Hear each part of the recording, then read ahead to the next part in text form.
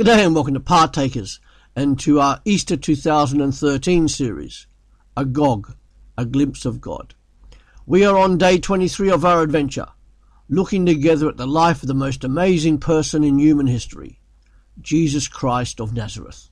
Today we look briefly at Jesus preparing his disciples for the coming few days and his departure from them.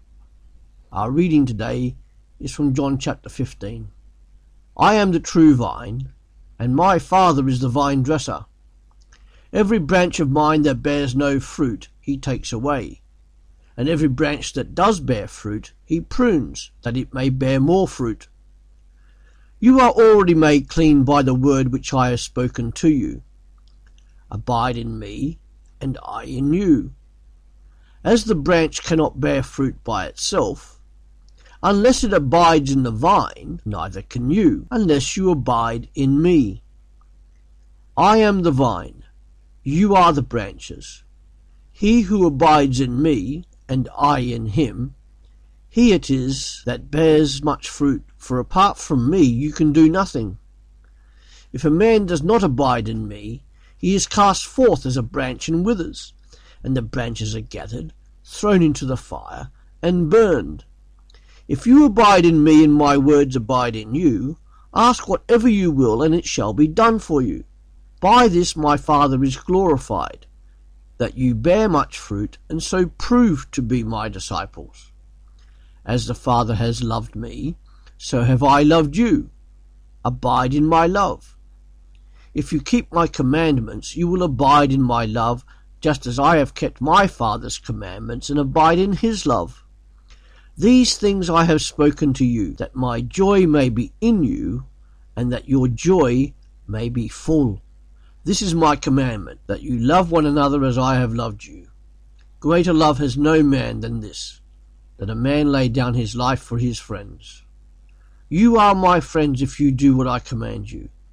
No longer do I call you servants, for the servant does not know what his master is doing, but I have called you friends, for all that I have heard from my Father I have made known to you.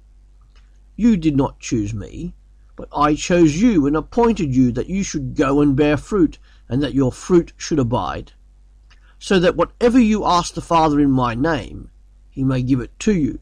This I command you, to love one another. Jesus and his disciples are now in Jerusalem. They had a triumphant entry. Jesus is saying goodbye to his disciples, and he's giving them some final teaching and preparing them before he departs from them. Several times he has told them he is leaving them and going away. His departure from them involved him being arrested, betrayed, condemned, and crucified. Jesus was going away to die, to be raised to life, and ascend back to the Father. What were his disciples to do? As usual, Jesus uses Old Testament language, for they were his scriptures. In the Old Testament, the nation of Israel was often portrayed as a vine. However, as a vine, the nation of Israel had not produced the fruit which God had expected of them. With Jesus describing himself as the true vine, the implication is clear that the nation of Israel was but an imperfect precursor to his perfect self. With Jesus as the vine, his disciples are the branches, and they will draw spiritual nourishment from him. And as part of this nourishment, sometimes pruning is required. Cleansing is also required in order that fruit be borne from these disciples. They were already cleansed of sin through faith in Jesus and his teaching. Yet these disciples were to remain in Jesus. How were they to do that? They were to be obedient to him and his teaching. This included regularly confessing outstanding sins to God and participating in the Lord's Supper. Jesus tells his disciples these things so his joy may live in them. Peace and joy would be twins within his disciples if they stayed faithful to Jesus. For when in the very near future Jesus had departed back to God the Father, his disciples would have to prove they really were his disciples. And in order for this to happen, Jesus commands them that they are to continue loving him and also to sacrificially love others joyfully. not just their friends, but also their enemies. Jesus would prove his love for his disciples by laying down his life for them when he goes to the cross. That is the greatest love. This is to be Jesus' disciples' mission statement.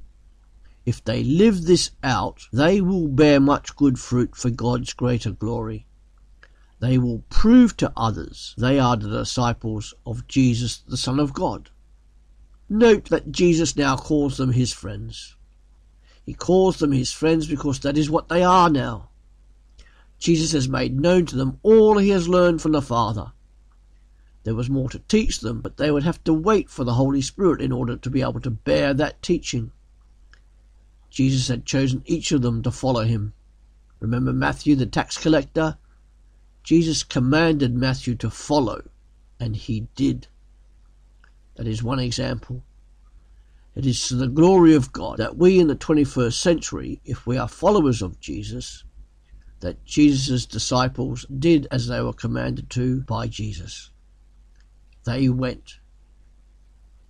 They followed his command to go. Come back tomorrow for day 24 of our series AGOG, as we continue to look together at that most extraordinary man, Jesus Christ of Nazareth, through the Gospel accounts. We shall see together Jesus continuing to prepare his disciples for when he departs. See you soon at Partakers.